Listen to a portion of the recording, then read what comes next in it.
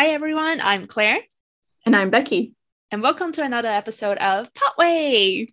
So this is the podcast where we discuss all things musical, all theater, and today we'll be talking about The Lion King. Oh my God, I'm so excited. And if you're listening to our podcast before, you probably noticed that we are doing the intro different this time. And that actually sounded more weird than I expected.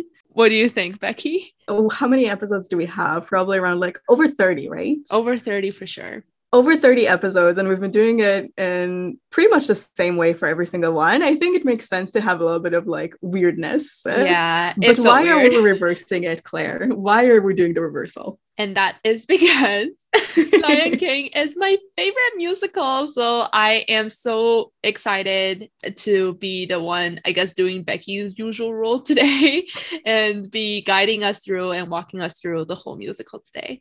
I feel like it's usually my role to gush about every single musical, either by how much I love it or how much I hate it. And usually it's some weird, obscure musical, and I get to ramble about it for however long we talk about it for. And now I get to be the normal one that is not as... I feel like you have how in a comedy act you have the odd person, so you have the straight man and the odd man that is wacky, and then everybody else has a deadpan reaction to it, and that's what's funny about it. I feel like that's a very similar interaction to what we usually have, and we get to do a reversal. So I want to see how things are from your perspective when you endlessly gush about something and I get to react. Okay, well, we'll see about that. I don't I'm the type, but maybe Lion King is an exception because it usually is.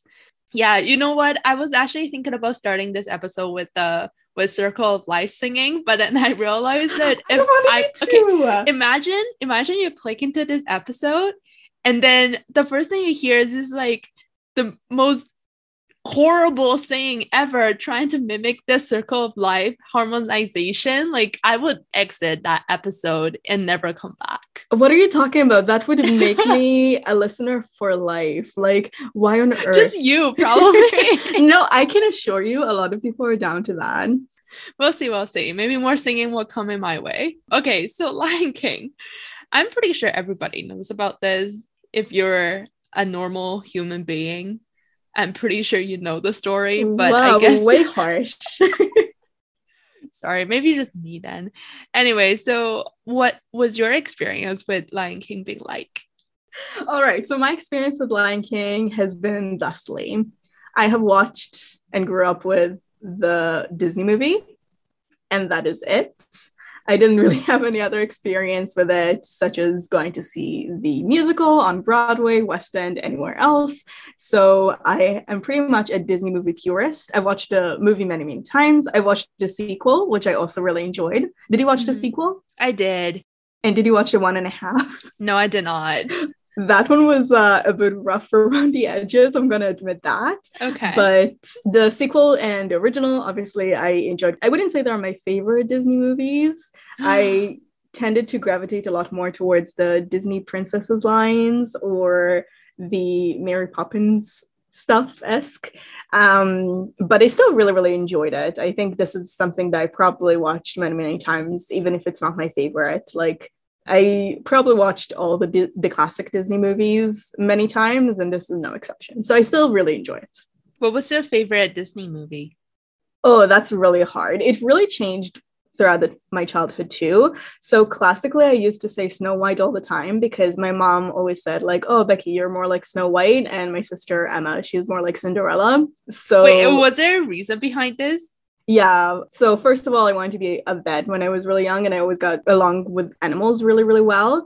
I was a vet assistant for a while. And the second reason is my hair is black and my skin is very, very pale. And my sister, she was born blonde.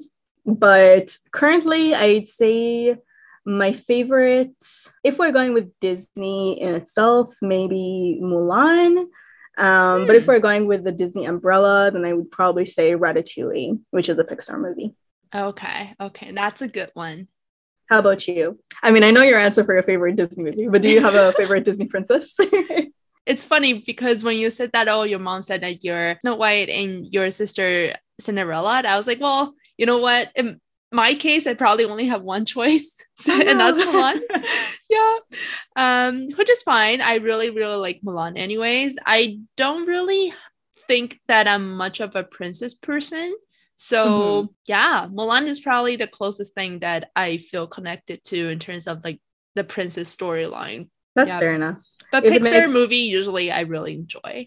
Pixar Most of movies them. are great all around. Did you see the most recent Disney movie though? I Which didn't see one? it yet, but it's in Encanto, I believe. Let me Encanto. find out the name. Oh, I heard about it, but I haven't seen it yet. I heard it's very good, like excellent, Mm, and I'm really curious to watch it. Low-key shame myself that I'm not as up to date with my Disney knowledge, but I have to say I've been a little bit jaded considering all the live action remakes. So even though I'm a Disney girl at heart, or Disney adult, which is usually a pejorative term, but okay, the fact that they're ongoing, including for this one, by the way, for Lion King, the live action remake, horrific. The fact that they have that, it really makes me a little bit jaded towards the company. yeah, yeah, I can agree. I didn't even bother to watch the live action one for Lion King, even though I love Lion King so, so much. You know how when we were kids, probably kids these days don't know, but we used to have like those Kids these days. these videotapes, and you have like a special machine where you have to put the videotape in Oh, you it. mean And VCR? no, like it's like kind of like a rewinding machine, and it will like help you rewind the whole tape. You Have didn't you have it seen for your those? VCR? No, Oh, we'll have to buy like a separate one. really? Yeah. Okay, never mind then. I maybe harmed a lot of my like tapes by doing that then, because I always remember just plopping them back into the VCR and then hitting the rewind button all the way to the Ah, beginning. I broke my Lion King videotape because I rewinded too much. Oh, I watched it way too many times to the point that I think one point the videotape just broke. And my parents were like, wow, how many times have you actually watched this movie? And I'm like, I don't know. Yeah, that's how much I love it. Yeah, even for the live musical, I mhm. watch it at least 3 to 4 times, I think. Which is incredible to me. Like I know how expensive those tickets are, Mm, and spending like $300 to watch it 4 times, like that's exactly the kind of dedication a mega fan would have, and I can 100% see why you are. well, to be fair, I didn't pay for all these tickets by myself because That's a fine. lot of times, like my parents pay for it. But the most recent one, which is in Mhm. 2019, yeah, I bought the tickets. I bought my mom's and my aunt's tickets too, which was a little bit pricey, but for what you can get, it's worth it, in my Mm-hmm. opinion. And also to have that family time, like definitely a family oriented musical, and to be able to surprise your parents or like your close loved one like this, I think that's a really good experience to have. Yeah, I Oh. think everybody in my family already knows how passionate I am towards this whole story. What was the connection? Like, do you have any reason, or is it just something you latched onto as a kid? That's a great question. I have no idea. I think it's just I really like the music and I Mhm. really like the story. So I think it has a more of an emotional connection with me. Whereas for a lot of other Disney movies, it just don't have that. Don't get me wrong, they're still good movies, but I just don't feel it at a personal level. I don't know why. Both my parents are alive, by the way. So Knock on wood. yeah.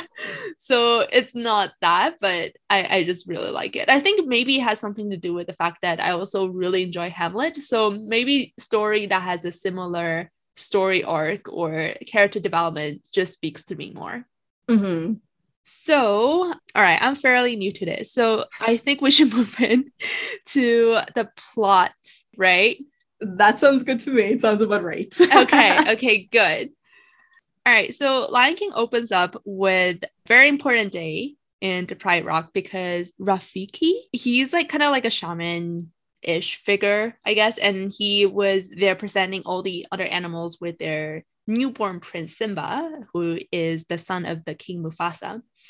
And we then see Scar, which is Mufasa's brother, and he's always kind of wanted to take his place as king. So we see him talking to himself in a cave. He was later visited by Mufasa and questioned like why didn't he show up to the ceremony today?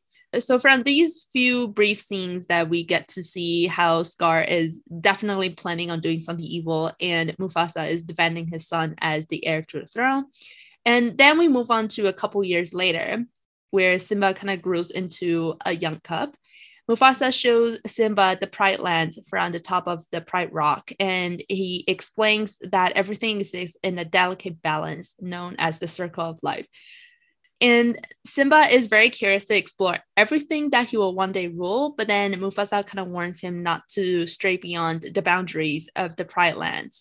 Simba later goes to visit the Uncle Scar, and Scar just happened to casually mention an elephant graveyard that is definitely beyond the Pride Land boundary, and that sparks Simba's interest, but he is obviously forbidden to go there. But he still wants to explore, so he asks his best friend, which is a female cub named Nala, to come with him to the elephant graveyard. They got the permission to go out by lying to their mothers about where they're going, and the permission was granted to them under the condition that Zazu, which is a bird, and I guess is sort of like a Mufasa's advisor and Simba's guardian, would go with them. But as soon as they leave the Pride Rock, they manage to lose Zazu and they begin to explore the graveyard by themselves.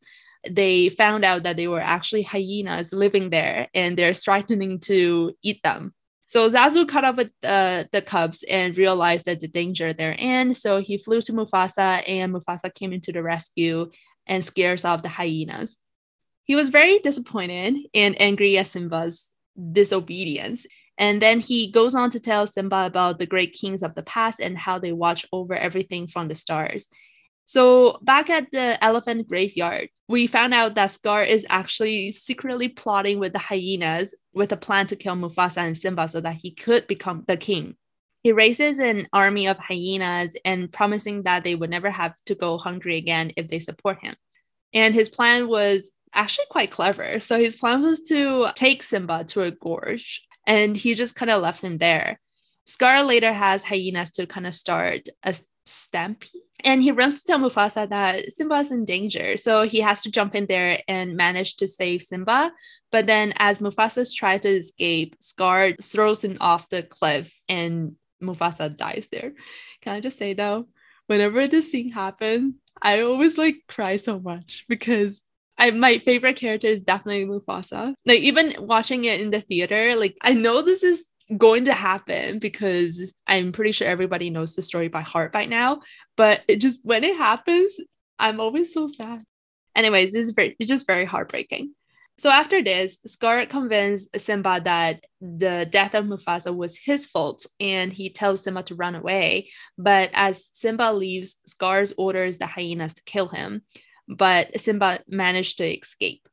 And the hyenas just managed to tell Scar that he's dead and they thought that it wouldn't really do much harm if they lied to him. Did you watch Hercules? I did not. Why? Okay, this seems to be something that like a lot of protagonists in Disney were able to escape through the same method. So like the main villain has henchmen and the henchmen are kind of like lousy at their job and they don't fulfill to the fullest extent. And that's exactly how how the protagonist grew to adulthood and managed to recuperate the strength that they need to defeat the villain. So I feel like Disney villains need to do a better job choosing their henchmen. That's also true. The other question I had was like, why did Scar not just finish him off right there and then? Because they were alone, right?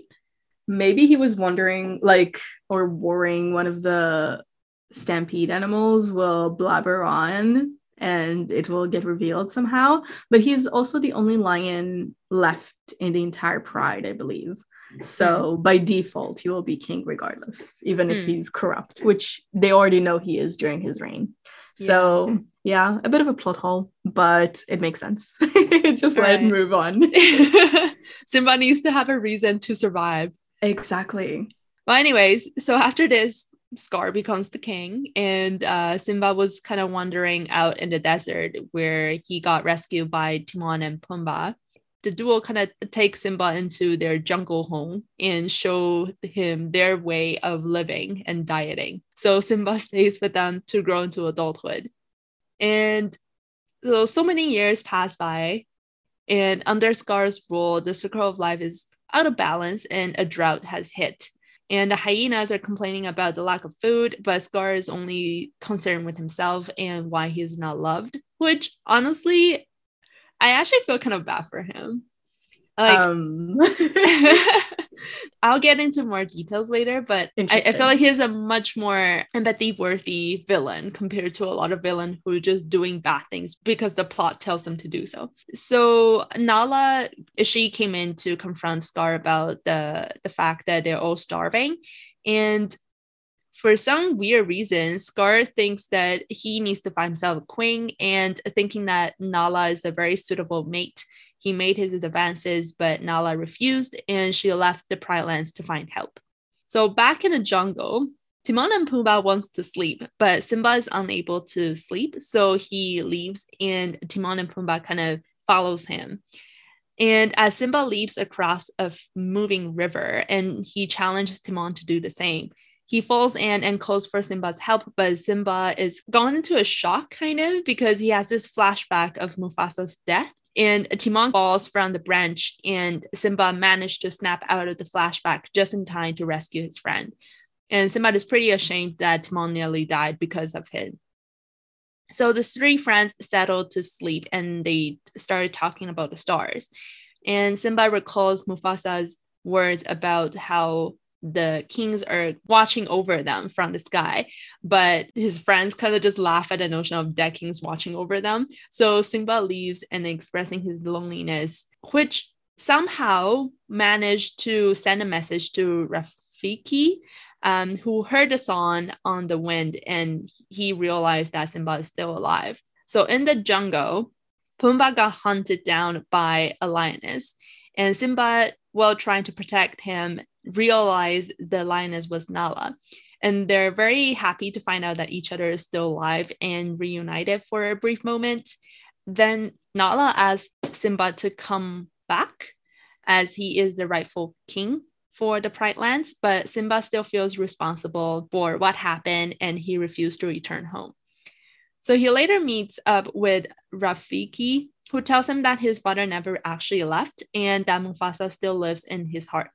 So Mufasa's spirit then magically appears in the sky and tells him to remember who he is and that Simba must take his place in the circle of life.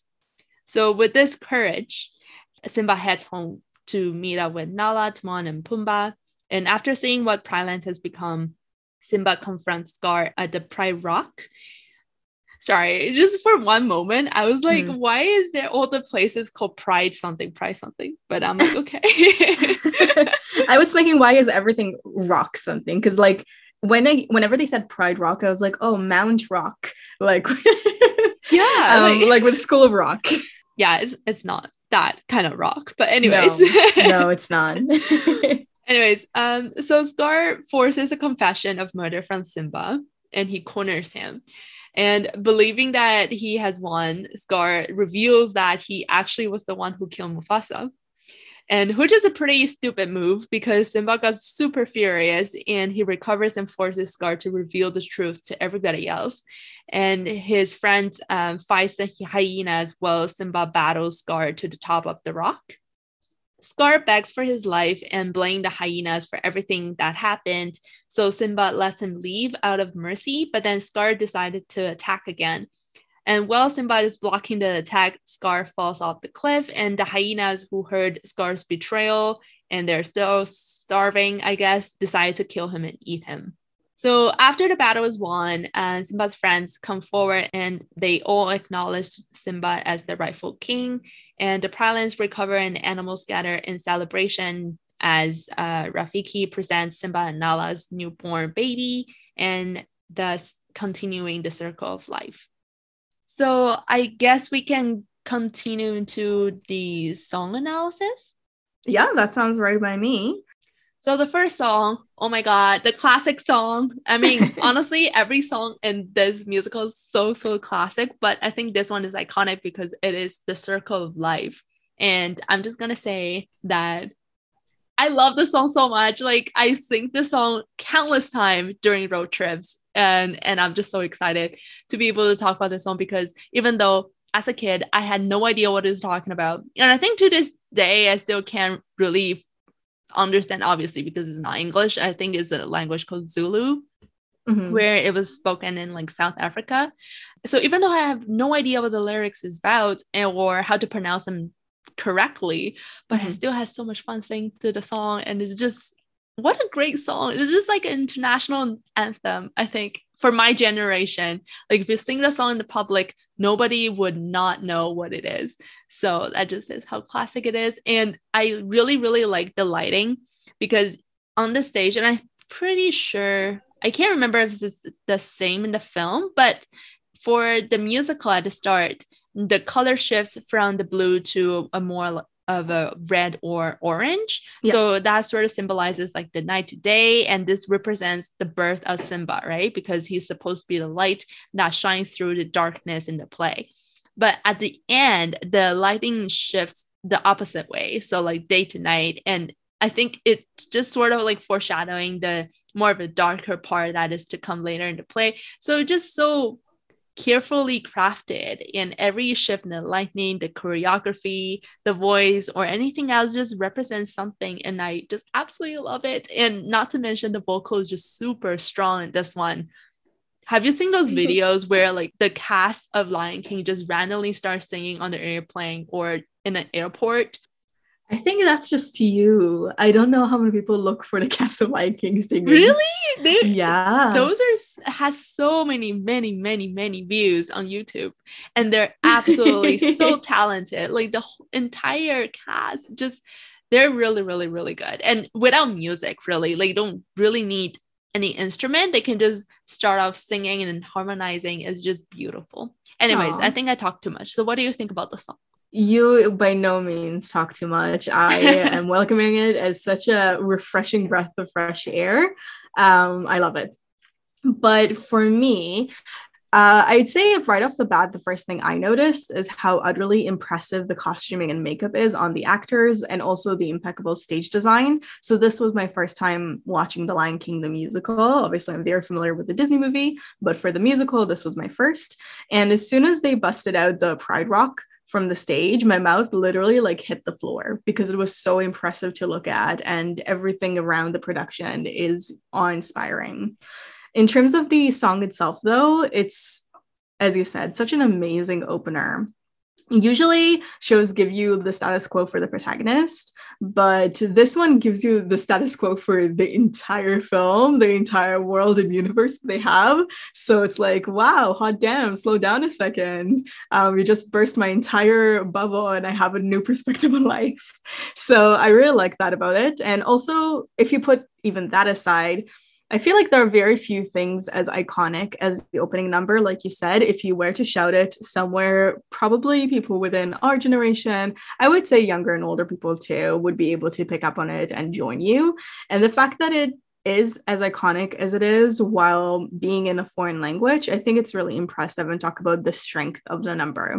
I'd say it's not easy to cross cultural barrier like this, but it managed to do it really successfully. And also it helped to ground the setting for the musical. So a lot of the musical is going to inject foreign languages into it. I'm assuming it's Zulu specifically. And the fact that it's still the most highly grossing musical of all time, the third longest running musical, and it has so much foreign language in it, and so much of culture that is foreign to most of the people who will watch it. I think that really speaks about how strong the musical must be. Yeah, absolutely. Yeah. So then we move on to Grassland Chants. Do you have anything to say about this one? I tend to like chants anything. I feel like across musicals we discussed, when they come to something that is a bit more military-like or a bit more chant-like, I would tend to like it. And also the song leans towards complexity with several melodies harmonizing together, which again is something that has my name all over it and not necessarily your name all over it. So it's something that kind of enhanced my liking of the song. Mm-hmm. And based on that alone, I would like it, but it also continues with the same line of as the circle of life. So because it feels really safe and whimsical in the melody that it has, and with the acting on the stage, and also with the foreign language in it. I feel like it's very cohesive, and you don't have a whiplash of one genre to the next, which a lot of musical elements will have. And I do like that it does the childhood portion really well. So the reason why it's so happy and whimsical is because this is when Simba was happy and whimsical and enjoying his childhood. So it reflects how he is in his stage of life right now. So I think that's very smart. And I also really enjoy the dancing portion of the grasslands. It reminded me of the mushroom dance from the original Fantasia. Or even the flower from the Dance of the Reed Flute within Fantasia. I know you haven't seen it. You have to watch it though. It's absolutely amazing. Everybody should see it. And I think I'll probably engineer for us to cover it on the podcast one day to make sure you do. But yeah, so I love the dancing here. And I think this is something that I'll just say over and over again for the rest of the podcast episode. The costuming is just so impressive. So in this one, you get introduced to several more characters. So you get introduced to Zazu, for example, and they gave him a bowler hat, or derby if you're in America, I believe, because it represents somebody who's really stuffy. A lot of like upper class gentlemen in England will have it in like the 18th century or whatever, Victorian time. And the fact that they're able to communicate so much of Zazu's personality through that hat, I think that's really, really clever. And I also really like that they gave Scar a cane or a staff, because I think both of these are associated with both frailty and also wisdom. So if you have a cane, it's more of a frailty. And in terms of the staff, you would see a lot of Disney villains have staff, so like Jafar and Maleficent. And I think both of them are villains that exert their power both through magic, but also through wisdom and less brute force, like Gaston, for example. So I feel like just giving him that characteristic or that prop, it communicates so much about his character already. And I think they did a really clever job with the costume design for these two in particular.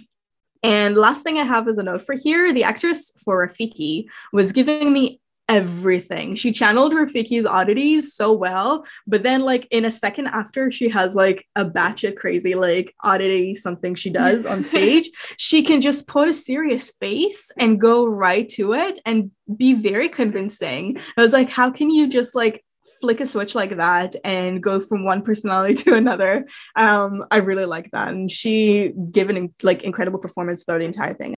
All right, so the next song is The Morning Report, but I actually have nothing to say about this one again because I never really seen it live. I believe it was cut starting 2010. Yeah. So I listened to the soundtrack. The music was just okay, but it kind of continues with that vibe. But what do you think? Yeah, I also listened to it in the soundtrack because I haven't seen it in what we've seen. I'm so glad they cut it. I listened to it on Spotify and I thought it was just so dreadfully childish with not much to offer to adults in the audience, which obviously it's going to be a family, it's going to be adults, and it's going to be children. So suffice it to say, I did not enjoy this one at all. And also the whiplash it would give song-wise of going between such a child-focused number to the Lioness's Hunt and back to something that is more childish with I Just Can't Wait to Be King. And before the song that preceded it with the Grassland Chants, it just going back and forth from childish to non-childish. And it's not the tone of the musical that should have. Absolutely. So, very glad they cut it. Okay. Well, good to know that we both agree it's a good choice. Okay, so the next one is The Lioness Hunt. I'll let you go first. Okay. So I think the song itself is really nice. It does feel a little bit disjointed narrative-wise, to me at least. And I just think it doesn't relate to the main plot all that much. Like, yeah, it has a good vibe of seeing what everybody in their pride is up to during the day, and it gives you a bit more of a glimpse towards their world rather than just towards the narrative. But I think this is something that is the story will suffer from. This is one of my critiques for the final thing. I wish they put a bit more focus on the story, and even though I think the song is lovely, I wish they made it more relevant to the story because I'm missing it personally. I feel really bad saying it, but the kids' acting is rough. It definitely took me out of the experience a little bit, and I'm glad the kid is gone after the first act. What do you think, though? Yeah, I agree with you. I think it can flow a little bit better, but just because right after Circle of Life, like usually the songs, not counting the morning report, but the chants and the Lioness Hound, they're less important in terms of the narrative value. And I like how we're visually presented with a lot of things happening in the Pride Lands, but it just feels like we can move on, you know, like we can get to the point, we can get to Simba right away already. So that's not really a critique, but just, I guess, a comment. I would never really say that I would definitely cut it or anything. I think it's still beautiful to see, but maybe it will act more as like a nice middle, you know, like the intermission or like the transition number where you don't really have a lot of singing or a narrative value, but it's just there to be visually impressive, kind of. I think it would work really well with intermission because a huge struggle that they have after Scar rises to power is the inability to find food, and showing them trying to hunt is actually narratively sound in that interval. That's actually a pretty good idea. But yeah, do you like it musically? I think it sounds really nice. Like, honestly, a lot of the songs in this musical is just like, I have no idea what they're talking about, but I like it. Yeah, I can relate to that. Yeah, but I wonder though, like how accurate it is, like the South African music, for example.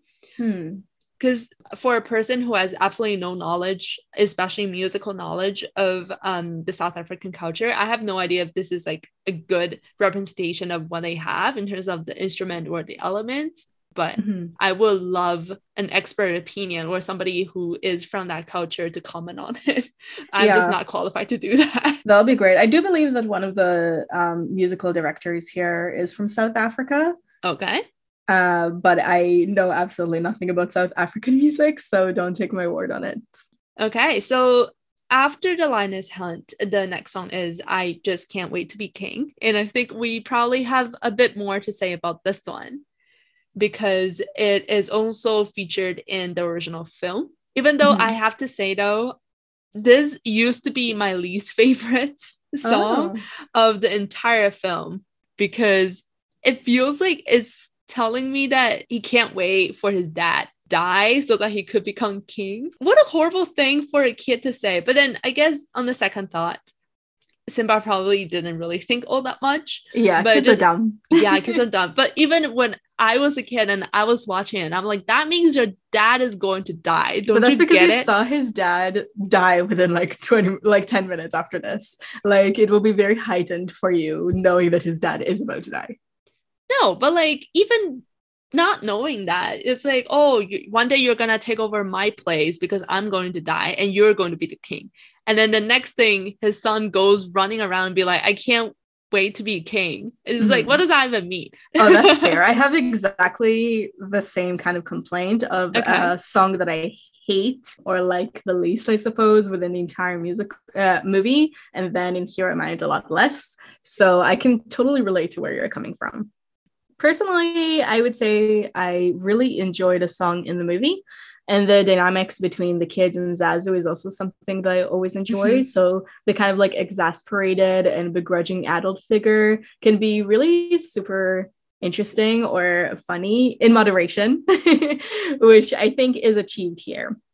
And also, I would say the kid portion of it, of having so much power and having so much freedom and just bossing the adults around, if you're listening to it while you are a child, it can be so much fun and it can be so, I don't know, validating because you feel like they're speaking your language. So I could see why a kid might enjoy it. Not you. I suppose you're a very mature kid.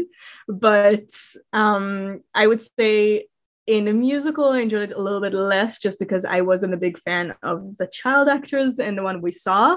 But this number is still very, very fun. The number also feels very much bigger than life with the production. So it's very difficult if you remember the movie, to have the kind of like huge amount of animals cram to one and go on top of each other when they have the climax of the song. And they managed to achieve something very similar to this. So it did feel very grand and larger than life.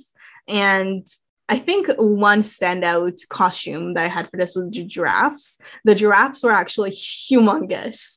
And you obviously had people operating underneath the costume, and they had to somehow operate all that length for the giraffe that they had. So that was really impressive. I was like, wow, how do you do that? That's so like, I can't imagine doing that. So I really enjoyed that aspect for sure. Okay. Yeah, it was really imaginative. And I don't think, at least from more modern musical I've seen since The Lion King was introduced, I'd never seen anybody recapture it quite the same way. And even with the Circle of Life, so obviously the giraffes are really impressive here. In the Circle of Life, when they brought up the elephant, I was really, really floored and impressed by how humongous the elephant is, and they still managed to make the elephant like spring out of the stage somehow. Yeah. So I gotta say that was a really positive impression that the musical first set on me. Okay. So the next song is Chow Down. Yeah. And this is the song where the hyenas, like, I guess, started to threaten Simba. And I just wanted to say that I actually really like hyenas as animals. So it's so sad that they're described as the creepy villains here. Because as a kid, I was absolutely terrified of the scene. Or I guess whenever there's hyenas in the movie, I'm like, oh my God, these people or this animal looks so creepy. And I started watching like all these like animal documentaries, and I'm like, oh, hyenas is actually quite likable, I guess, to me at least. As the song itself, the musical like element of it, I'm okay. Like, it's not the best, especially when we have a lot of very, very strong numbers from this musical. Like, it didn't really stand out to me, but I just like how villain-ish that feels. Yeah, I gotta say, I was never scared of the hyenas as a kid, but when I saw a close-up look of how the masks that they have in front of them looks like, I literally was like, oh my God, that's actually kind of scary. So if you have a really good view to the stage, I could see a child being a little bit agitated, a little bit afraid of the costuming they had there, because they did a really good job in terms of that.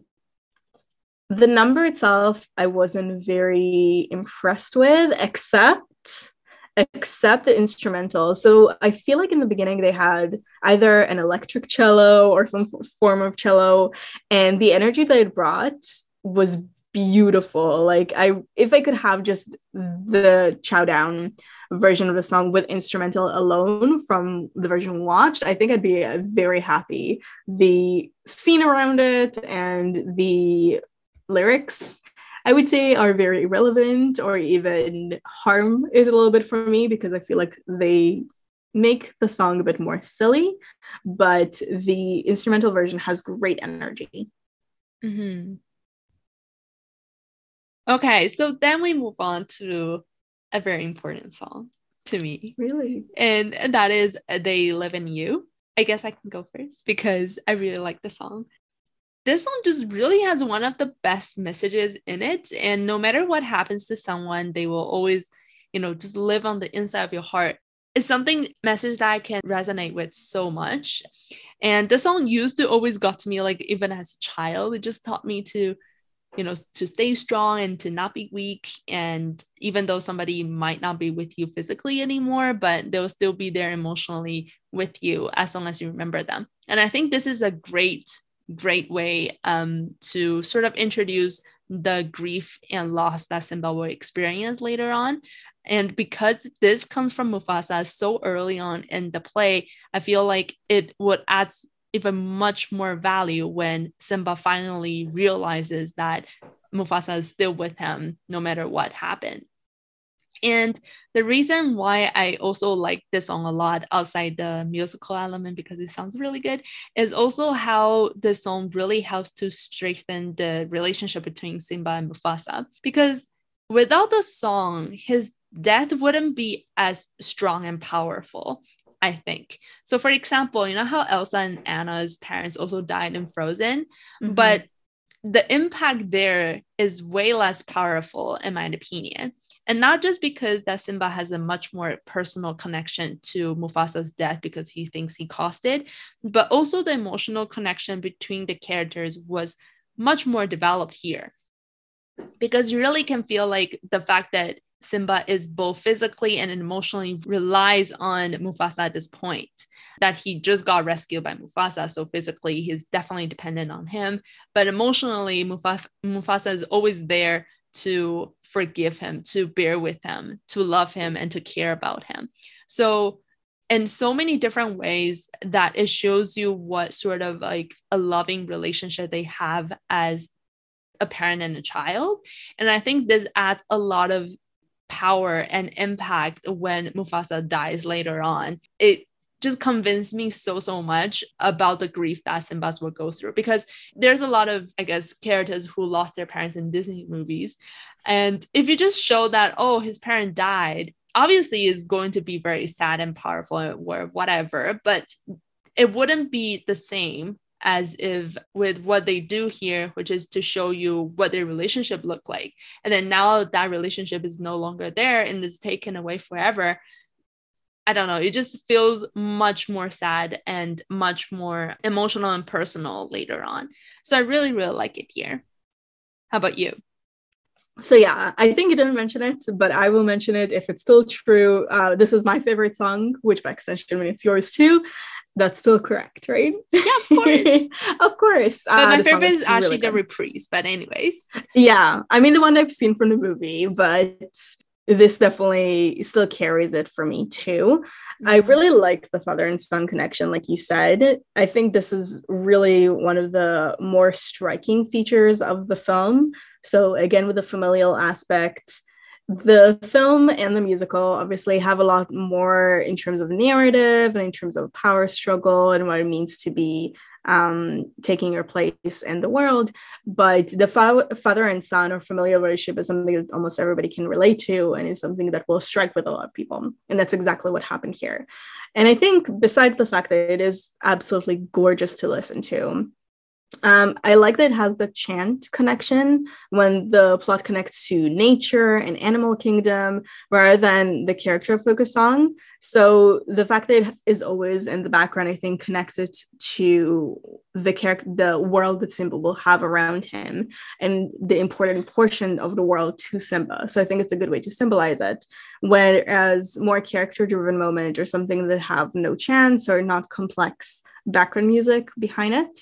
So it's a good distinguish to have both a very vocal main line of a song and also to have a relatively audible chant behind it. So it's a combination of the both. So I did like that. And the way that they put the song here and then give it a reprise, I think it's really smart because it does establish that connection. It also establishes why Simba has such a revelatory moment later on when it is a critical moment for Simba. Why does still resonate with him so much? It's the importance of having specifically a music element there. So I think like there is the old adage of if I don't remember how it goes exactly, but like if something is too emotional and you can't express it in words, you sing it. And then if you can sing it because it's too emotional, you dance it. And the fact that it is expressed through song in this moment, I think shows how much the character is overcome by emotions. And I think it's really strong for that. Yes, I'm like so happy that we have the same favorite song for this one. It rarely happens, but when it does, it's something that needs to be announced, shouted from the rooftops. Exactly, because usually we have very different tastes. But exactly. For Lion King, there's always an exception. The stars align. Exactly. Right. So the next song is Be Prepared. And this song, in my opinion, is the best Disney villain song there ever is. I'm pretty sure we've mentioned this one multiple times before when we talk about other musical, and I always mention this one, be like, hey, you should learn from Be Prepared, because that is how you do a villain song. And we finally had the chance to talk about this, so I'm very, very excited. He's just so believable and motivated, and for being a lion, he's incredibly human as well. I personally love both the movie and the musical version, but in this one I preferred backup vocals to the animated version. I also love the drumming during the hyenas part as well. And aside from the musical standpoint, but from a character standpoint, Scar is one of the very few Disney villains who actually achieve his goal. So aside from the fact that he accomplished what he wanted to do, which is to kill Mufasa and to be the king, his motivation is also something far more personal rather than just like the script says I'm the bad guy, so I'm bad type of thing. The reason why I feel like I can feel for Scar to a certain extent is because his jealousy of Mufasa is something that we see throughout the entire story. And it is actually something that most people can relate to, since sibling rivalry is something I guess people in real life also experience. And to that point, I think his motive isn't just about wanting to be the king. So it's not just about the power itself, but we can see that he didn't really care about ruling at all. Because later on, when the Pride Lands go into starvation and there's nothing to hunt and the drought comes, he didn't really care about it. And he's willing to let everybody die of starvation after he became the king, right? So ultimately, he probably doesn't really care about becoming the king itself, but proving that he was better than Mufasa. So I feel like the whole motivation behind his action was this internal struggle and his jealousy and competition versus Mufasa, which is the main drive to cause him to do what he does. So anyway, lots of things can be said about Scar and how he's a very interesting villain and everything else. And I think this song is just like a perfect combination to show his plan, his charm, and his evil side, the evil spirits all together. And the scene that comes with the song Be Prepared also is incredibly scary, because he, stood up high as the hyenas walk around in order, almost like a creepy army formation. Mm-hmm. And everything about the song is scary, but also charismatic in the same time. So I think it's just a very interesting and very charming blend of how Scar as a character can be both very scary and both very charming at the same time. So what do you think? I didn't read as much into Scar as you did. I think if you are searching for it, the evidence for Scar being jealous of Mufasa, I think that's a little bit more out in the open, and craving the love that Mufasa has and the admiration from the rest of the animal kingdom. And in the musical, it's actually a lot more clear, because they literally lay it in the open. Oh, Mufasa is really liked. I'm not as liked as Mufasa. Why don't they like me? And that's something that Scar concerned with himself a lot. So I think in the musical, they definitely put it a lot more plainly than in the movie. But you can definitely read into it in the movie as well if you're looking for it. So you definitely have something in what you're saying with Scar having a little bit more development. In terms of Be Prepared as a song, well, I do agree it's a very iconic song, and there's probably no song in the entire musical that's as campy and fun, to me at least, as this number. In terms of Disney villain songs, I'd say it's probably either the second or third best after Hellfire, and that's a huge compliment, of course, because Disney has a lot of really great villain songs. I know you haven't watched The Hunchback of Notre Dame, and if you did, right, you would realize, really, hopefully, but the villain there is very, very complex, and very, very real life. He's generally scary. And the reason why it is either second or third is I really like Poor Unfortunate Souls a lot. So both of these have a lot in common. They're both very campy. They're both really fun. They both present the sibling to a ruler as an outcast living outside the kingdom. So I do think they have a lot of similarities and commonalities, and it's actually a strength because both of these are amazing songs. And in terms of the set design. I really like the parallel to Pride Rock with Scar's lair, because it's probably very intentional on Scar's end to make the entire scene look like Pride Rock. And I feel like that's deliciously salty of him. Did you notice the parallel between them too? Because I was like, oh, that's so smart of them to do. I love that they did that. I know, right? Yeah. So again, I was floored with the design. And I think the actor who played Scar really sold his performance well. I'd say in terms of the acting performance, I liked him and Rafiki, the actress who played Rafiki, the most, but he had a lot more lines, obviously, he had a lot more narrative importance in the story. And it's really big shoes to fill from the movie. And I feel like he still channeled it in the musical too, the actor who played him. So all around an amazing experience to watch for sure. All right, so moving on from Be Prepared, the next two songs, I guess we can combine them together, which is the Stampede and the Rafiki Morns. So do you have anything to say about these two? Yeah, I would say I have a lot more about the Stampede than Rafiki Morns, because I think Rafiki Morns is kind of brief and abstract. But for the Stampede, before the song started, so before the actual Stampede,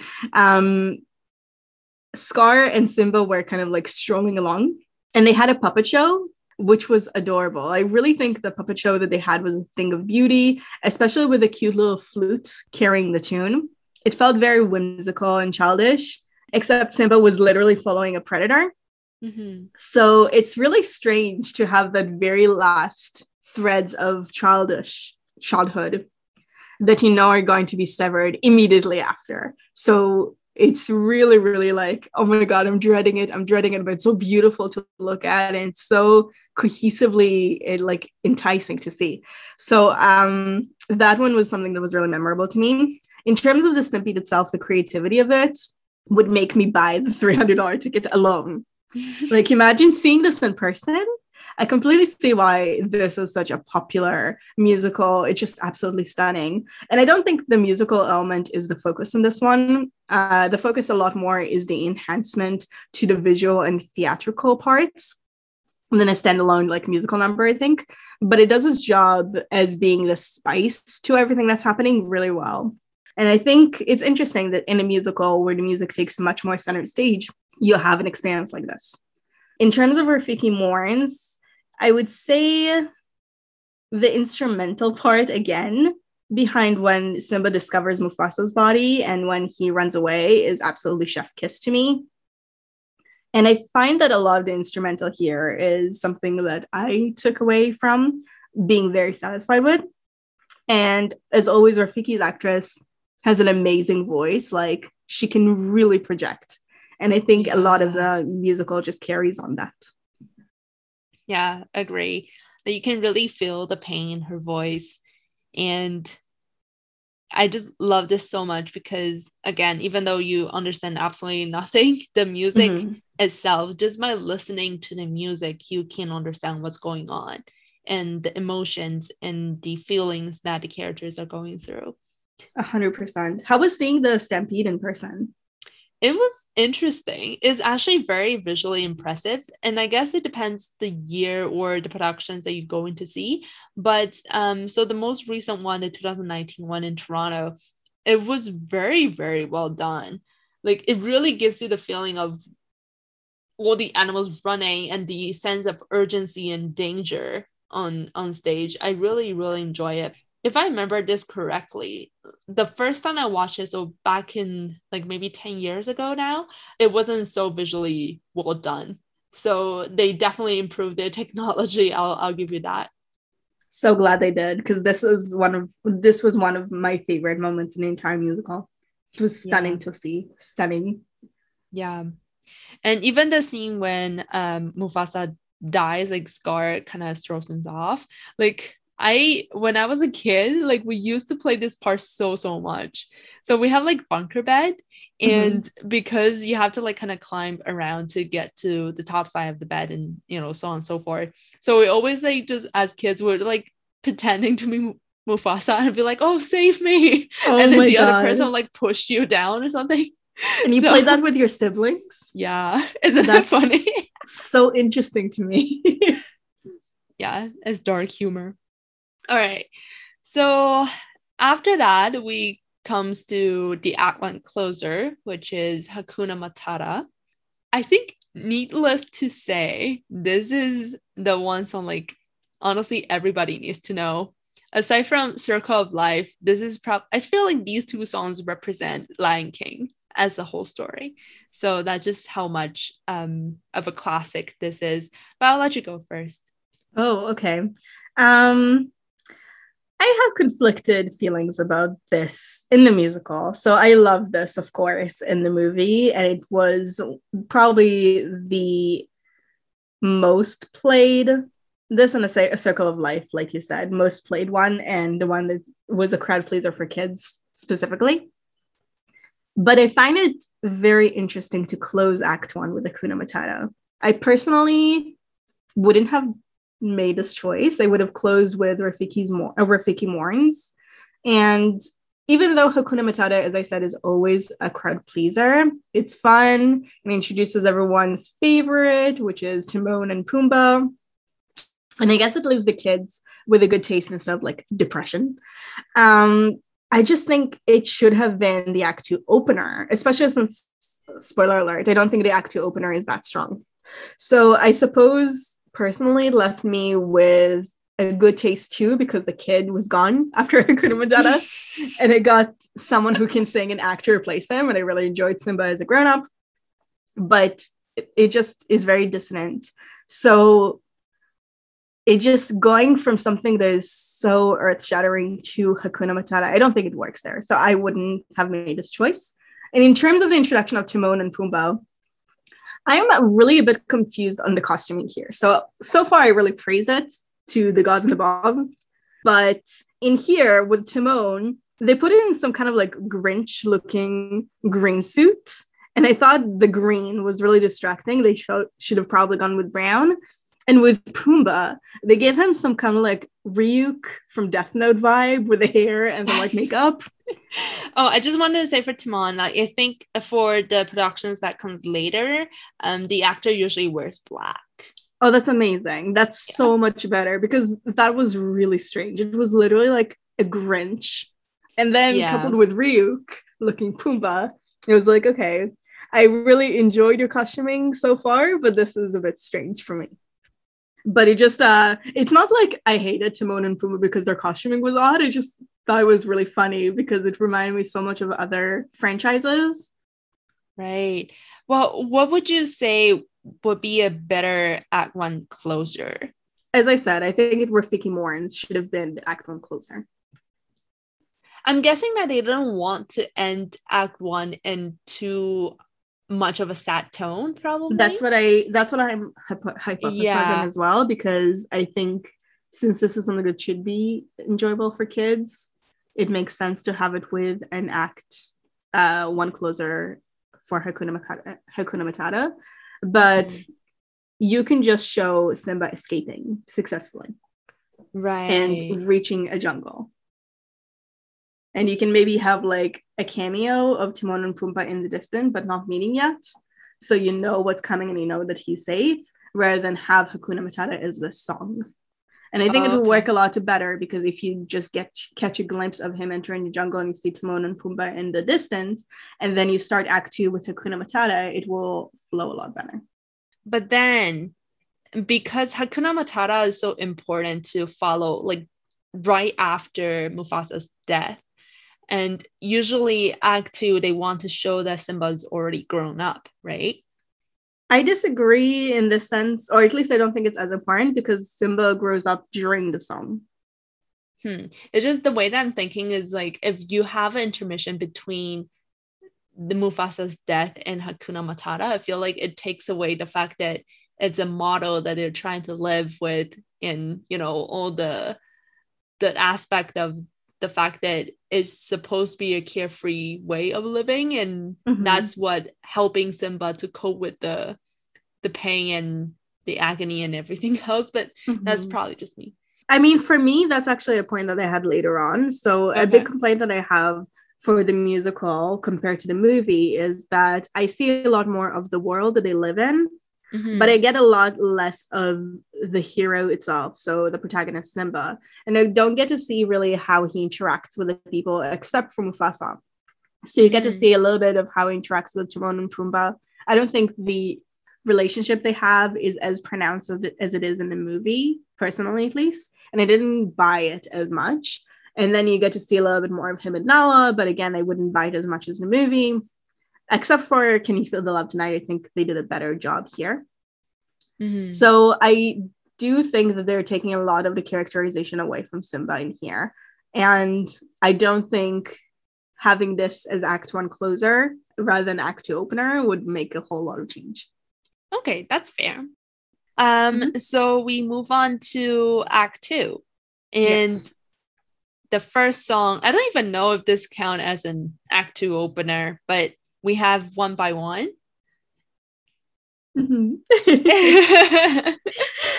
Yeah, and I guess the reason why I don't know if it does count as an Act 2 opener, because technically it has nothing to do with the plot.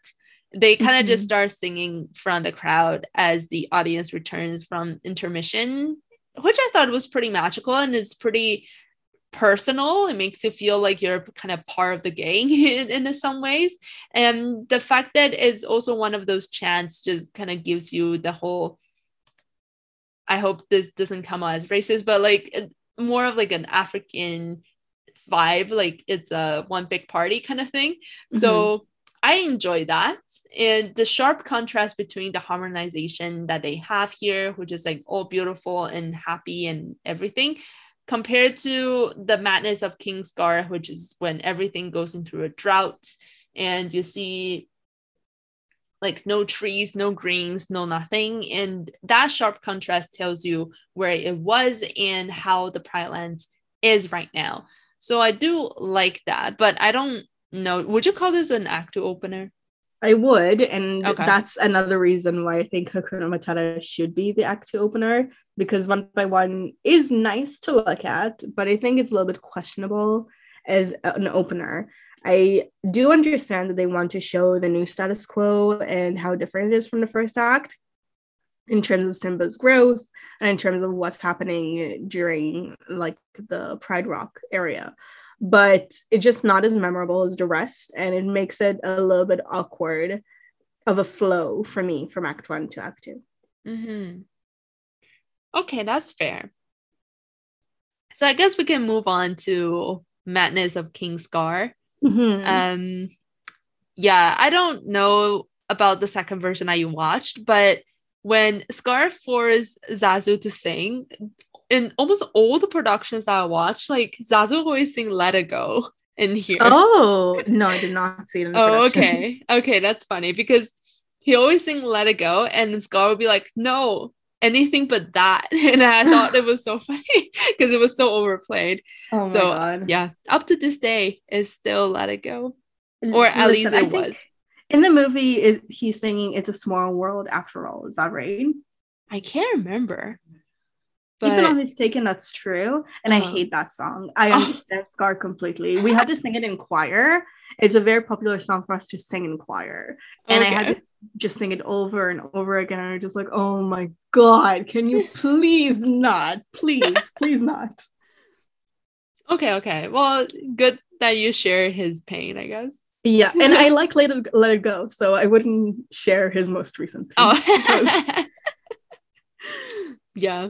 But for this one, again, I think it just goes back to what I was saying about Scar earlier, because you can clearly see that he's becoming increasingly paranoid about, comparison to Mufasa. And I can understand and appreciate the complexity that he has as a villain.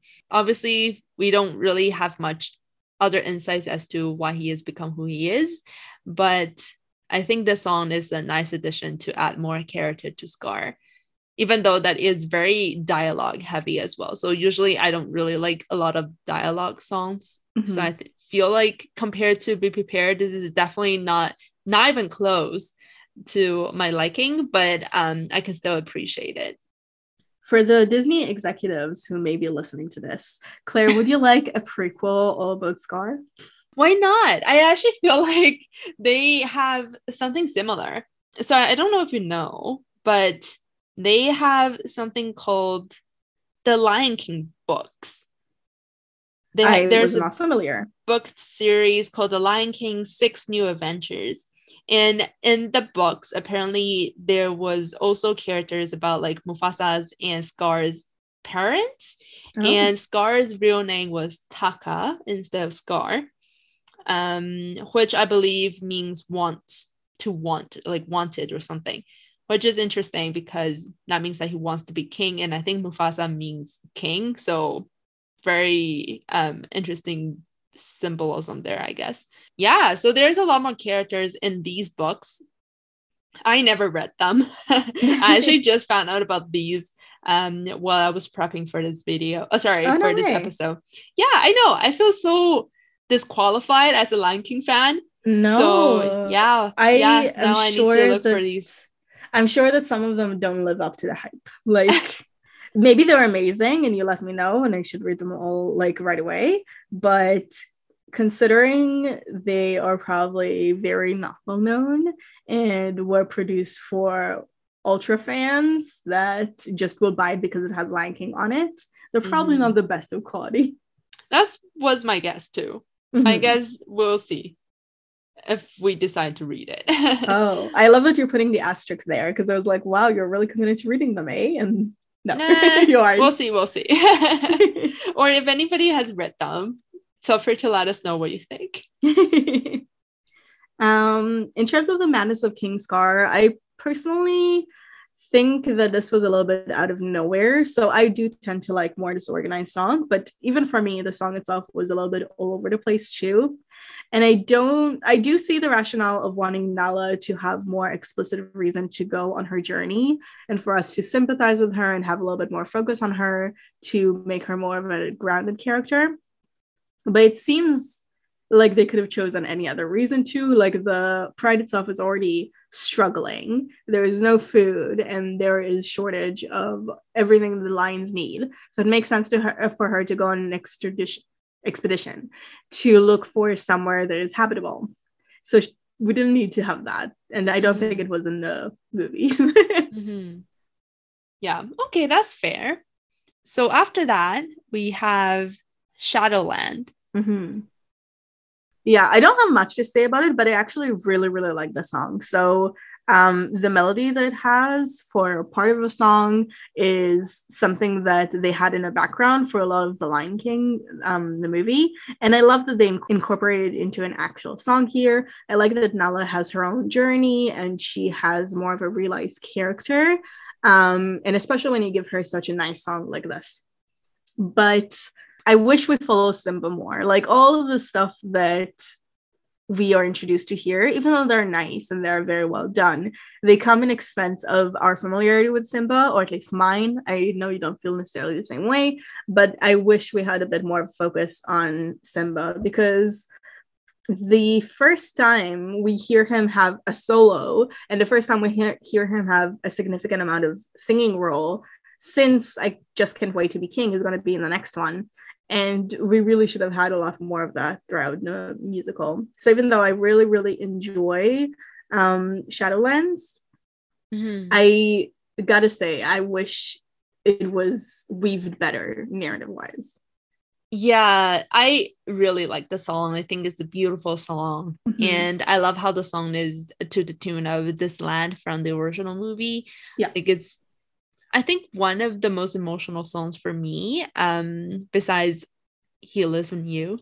And the cast did a fantastic job. And every time I listen to the songs, I just get major goosebumps because it's just so different to what we have seen from her in the movie, to the point that I really appreciate having this very short solo for her, because we do see her being very strong and very independent, and she's very determined as well. So all these qualities from Nala, I feel like, make her a very much more interesting character than what we've seen from the movie. Because from the movie, I didn't really feel like she was the main love interest by any chance, like we only saw Nala as a child before, and then the next time she shows up, it was "Can You Feel the Love Tonight?" And I didn't really buy their chemistry all that much. I 100% agree. Yeah, so I feel like having the song really shows her character a lot better.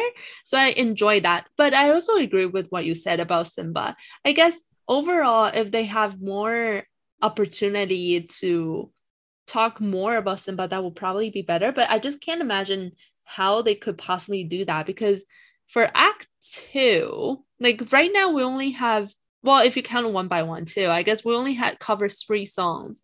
And the next one is a Simba solo. So I don't know how we can possibly give him more. I don't think that One by One is necessary.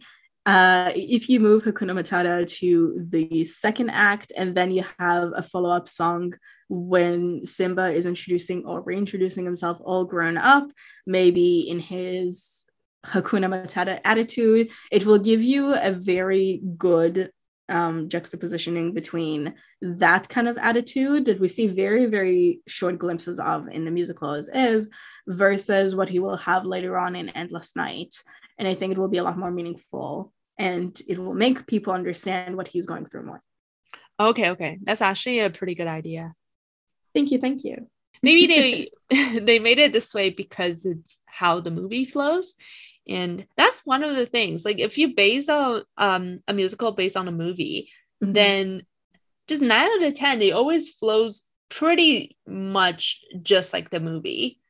And I wish that they feel they have more liberty to make some changes here.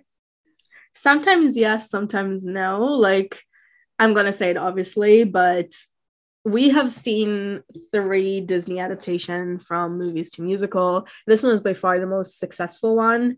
And even though some of the other ones were okay, like Frozen, I liked the least, and then Aladdin, I liked the second best, I suppose. Some of the choices they made with Aladdin that were different, I was kind of curious about, like having him be really hung up on his mom and having his 3 friends. These are changes that were questionable. So I feel like if you do make changes from how the original flows, which they did here anyway, because they shifted the focus to be more holistic on the entirety of Pride Rock and less on Simba, you have to do it very strategically and you have to do it in a very smart way. Right. So I guess we'll move on to Endless Night. And I'm just going to say that this is the one song I actually didn't really enjoy it as much because, okay, good. Because to me, it just has a very questionable narrative and music wise is also not the strongest. I think is one of the original songs that they wrote for the musical probably because it's not in the film, but I hope this is a better song. This was a better song because Simba deserves a better song, but it just isn't. So the song is about grieving Mufasa, which is a nice thing. But emotionally, I just don't think it flows very well with the stages of grief that Simba is going through. Because in the film, Simba does go through multiple stages of grief after Mufasa's death. And we saw that he was denying that it happened at first. And then Scar showed up to tell him that it's all his fault, which caused him to run for his life out of fear and guilt.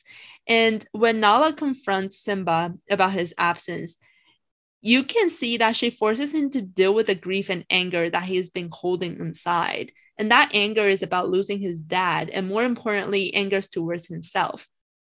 So when Nala tells him that she's disappointed and Simba tells her that she started to act like his dad, now we kind of get closer to the real reason why Simba is mad at Nala. Because it's not really about her. It's about Mufasa. And it's because Mufasa is dead that he isn't there for Simba to be angry with. So instead that he just takes his anger out on Nala, who at the moment reminds him of Mufasa. So I feel like this is pretty clear in the movie because right after that scene is the scene where Endless Night is supposed to happen, which is when Simba runs away and said, "You said that you'll always be there for me, but you're not." And Simba is angry because his father has left him. And in that moment, his anger fades away. And then we kind of sort of start seeing him dealing with stage 3 and 4, which is like bargaining and depression, and ultimately acceptance, right? Which is just right before the song He Lives in Your Praise. Mm-hmm.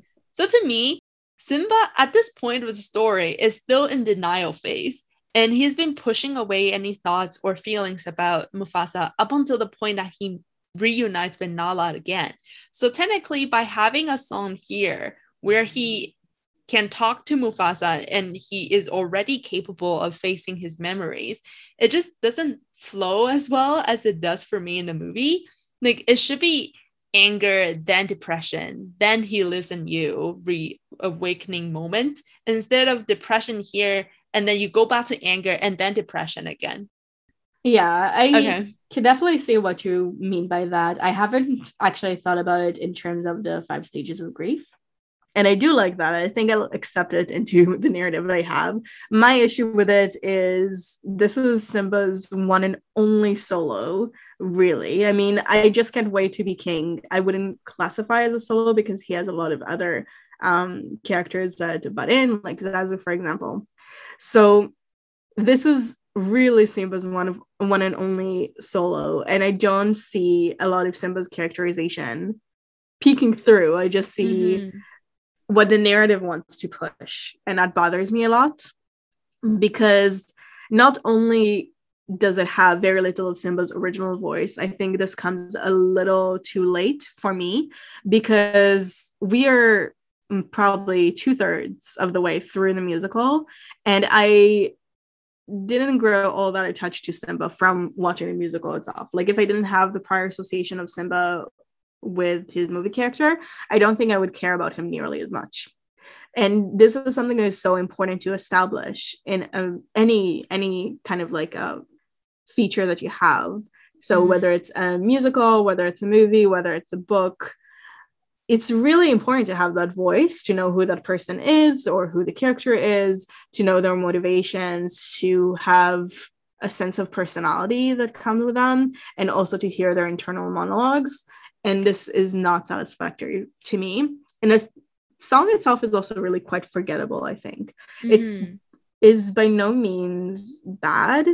I don't think the entire musical has like a really bad song in it. But when everything around you is really good, a forgettable song would stick out still. So all of that compounded together made it a bit of a miss for me. Oh, definitely. It's not a deal breaker for sure, but it just, it would be a nice to have. Exactly. Yeah. All right. So then we move on to Can You Feel the Love Tonight? It's a fun to sing along song. I personally don't really buy their romance, not in the film and not in the musical, because they just have so little romantic connection developed prior to the song that it just makes me see them more like partners or friends rather than romantic partners.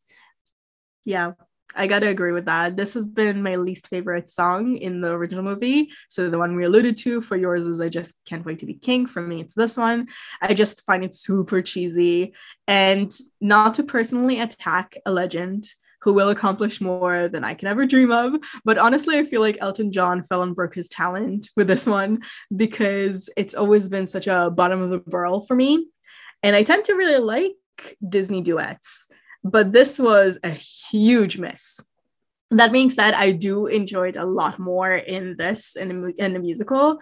It just works so much better. Not only is it memorable, and after having songs that were a little bit lackluster and all over the place, this is something that we needed, but I could see the chemistry better when it's humans acting as lions than with the lions there. Not only because we know Nala a bit better, because the story gave her more importance, but also because I think the actors have more chemistry than their animated counterparts. So even though this is a song that I never liked, I think I still welcomed it quite a bit in the musical. Okay. That's fair.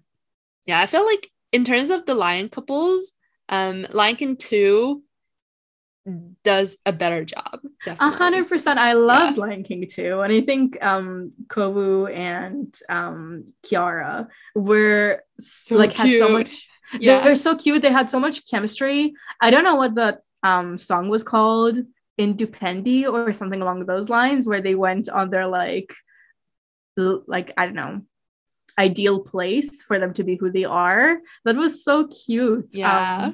So yeah, liked it a lot better. I wonder why they never make like a Lion King 2 musical, but okay. As we discussed, musical sequels, not the best. Oh, yeah. I was gonna give Lion King like an exception, but okay. It could be an exception. It could very well be. It could. All right. So moving on, we're moving on to my favorite song, which is He Lives in You Reprise. And I just cannot tell you how much I love this song. I feel like so many people often forget like a very strong aspect of Lion King is the acceptance of death of loved ones and moving on with it.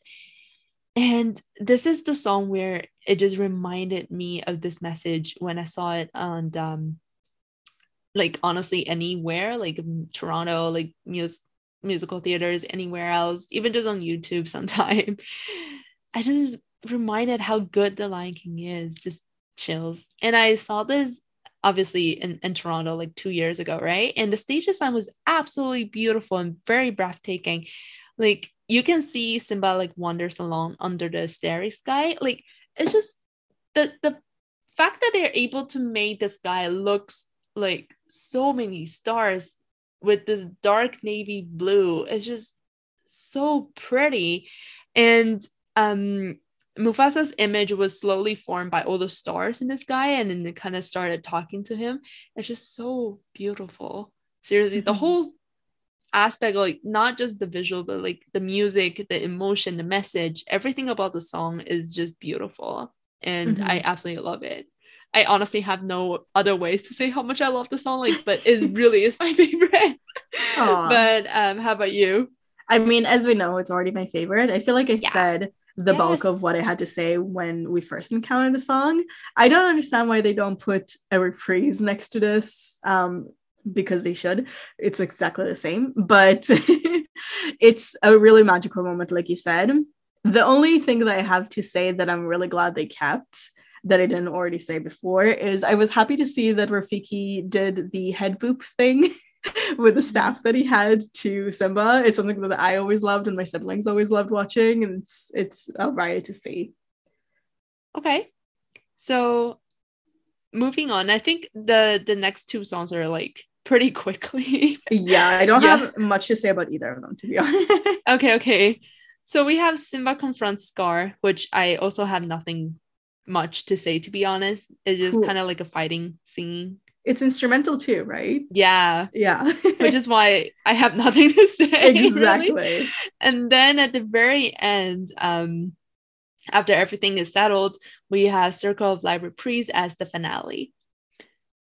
So I like in the finale the use of guitar in the background for the song compared to the film version, because it feels like the rain to me. And I guess in the film you can visually see that it was raining, but in the musical obviously it was hard to actually make it rain on stage. So I like how they have an instrumental symbolization here, which sort of just symbolizes rebirth and a new beginning. And what really got me every single time is also the emotion of acceptance for Simba.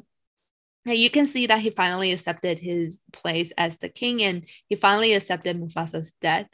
And just whenever that time when he walks on the Pride Rock and you hear Mufasa saying remember to him, just unlike before, he doesn't appear anymore like visually. And this goes with the statement that Mufasa lives in him, and at the end that Simba is able to accept that his father is always going to be there with him, both in spirit and in memory. And I like how, I guess at the end, even though it was a little bit random, but we do also see his child with Nala, and sort of like a refrain of Circle of Life to show that life goes on. So to me, there's really no ending that can be I guess, more perfect to the story, because it's just wrapped up everything, like the plot, the character development, and the central message, also incredibly well. So it's a pretty good finale for me, but because we do already know the song, so there's nothing new to say here.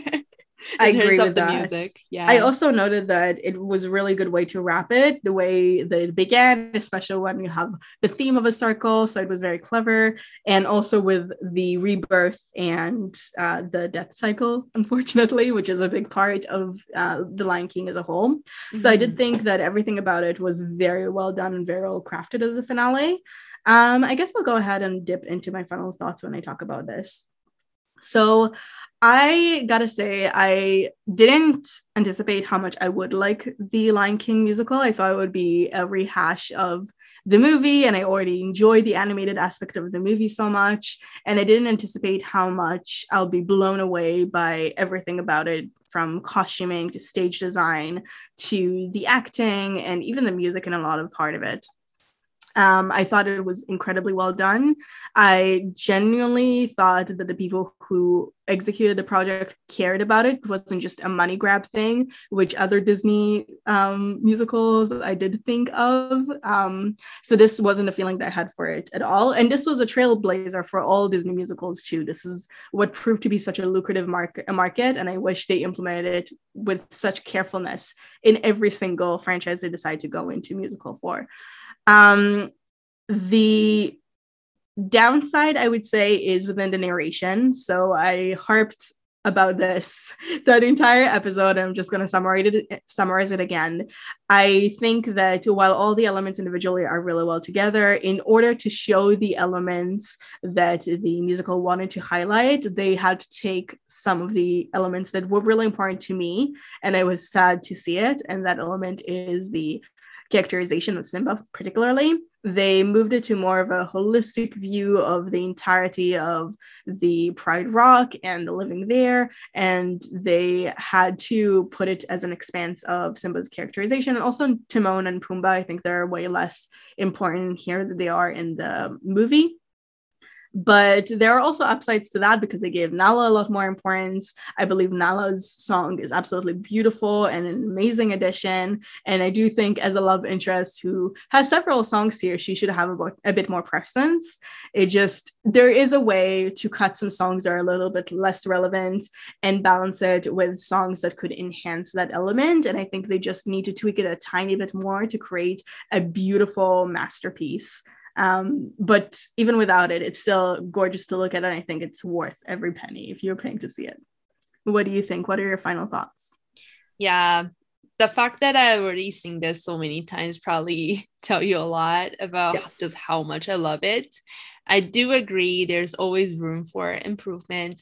And I guess for me personally, one of the biggest thing was I hope that they have more of an actual song and less...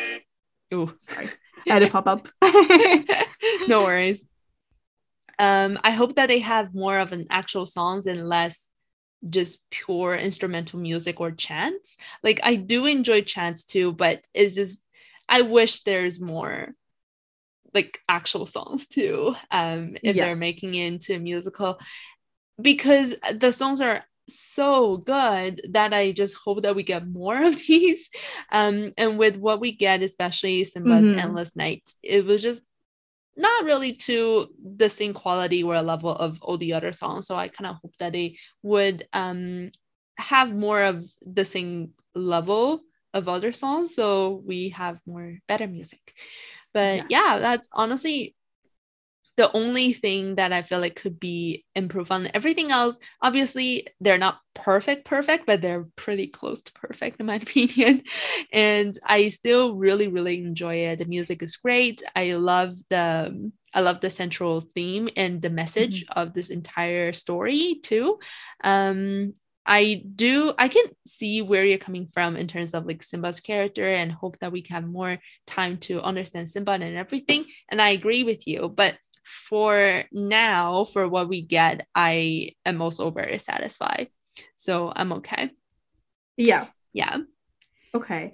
I did have a pop-up opening because I had a quiz open, but Because this is a reversal, did you have a quiz prepared? Oh no, I Okay, know. it's good You're that I did absolutely that. right. Okay, I'm so sorry. I should have done my You homework. know what? You're fired, Claire. I'm so sorry. Um, Sorry. no, I'll of go course. back to the audience, bro. Starting next No, episode. no. I actually think you did such a good job. I was kind of floored whenever you did the description. I was like, Really? wow, she really like thought this through. She worked hard on this. I could see the passion. Thank you. Well, I guess Okay. for the quiz, I can still introduce the quiz because If you'd you like, found the quiz. we could play it as if you found the quiz. No, it's okay. I didn't do Okay, it. I didn't find it. that's fine. So, this quiz we are doing is called the Cast of the Lion King Together. Which Lion King character are you? Quiz, and now you can too. So, should we start? Yes. All right. So, which of these iconic Disney villain tunes would you want to belt out at your next karaoke night? Be prepared. Gaston, Poor Unfortunate Souls, Hellfire, Mother Knows Best, Friends on the Other Side. We Be already prepared answered all the this. wait time. Sorry? We already answered this Yeah. when we talked about Be Prepared. But just for the sake of everybody, what is your answer? Be prepared. Hellfire. You're surprised? Okay. I'm shocked. I'm floored. I had never expected it. Pick the grub you would most like to munch on. Shield bug, ant, dragonfly, worms, grasshoppers, ladybug. This is a very disgusting question. Mm-hmm. Ladybug? I'm trying to decide whether to go for the tiniest thing, so it'll be quick and painless, or whether to go for the something that is most established. I've seen in our grocery stores grasshoppers being sold for consumption. I think it's because they're health food or protein, whatever, and they're supposed to be gourmet. So I guess I'll go with that. Okay. Which adjective would your closest friend use to describe you? Adventurous, creative, funny, determined, loyal, intelligent. I have no idea. What do you think? About you? Uh-huh. You're in like a lot of these, so I'm trying to decide which one is most. I would say intelligent. Whoa, thank you. I was actually going to pick intelligent for you as well. Oh, thank you. Okay. I guess I'll pick that then. Or determined. I think you're definitely one of those. Yeah, I was really debating between like intelligent and loyal. You're definitely determined as well, but these two were like the highest for me. Which character from the original film would you most like to have as your partner in crime? Shanzi, Timon, Nala, Pumbaa, Zazu, Rafiki. Rafiki, because he's so smart and he's very chaotic. Crazy too. Yeah, that's the best thing about partner in crime. Really? Okay. I feel like, wouldn't you want your partner in crime to be predictable and do the job well? I guess we just see it differently, but who do you pick? I would go with Rafiki as well, just because he's also the most intelligent. But if I could combine somehow Rafiki and Zazu, I think that will be the best. Because Rafiki is a bit too unpredictable for me. Okay. When someone you love is in trouble, you hurry up to help them. Assess the situation first, call someone else for help, run away, wait for them to ask you for help. Love, who, what, bye. I would assess the situation first. Probably hurry in to help them. Which of the following locations would you most like to go on vacation? A beautiful lake, an open range, a buzzing city, an African safari, a mountain view, a babbling brook. A mountain view, probably. A buzzing city. Which quote from the original film speaks to you the most? Hakuna Matata, how original. Remember who you are. I love in the face of danger. Oh yes, the past can hurt. I'm surrounded by idiots. We are all connected. The past can hurt.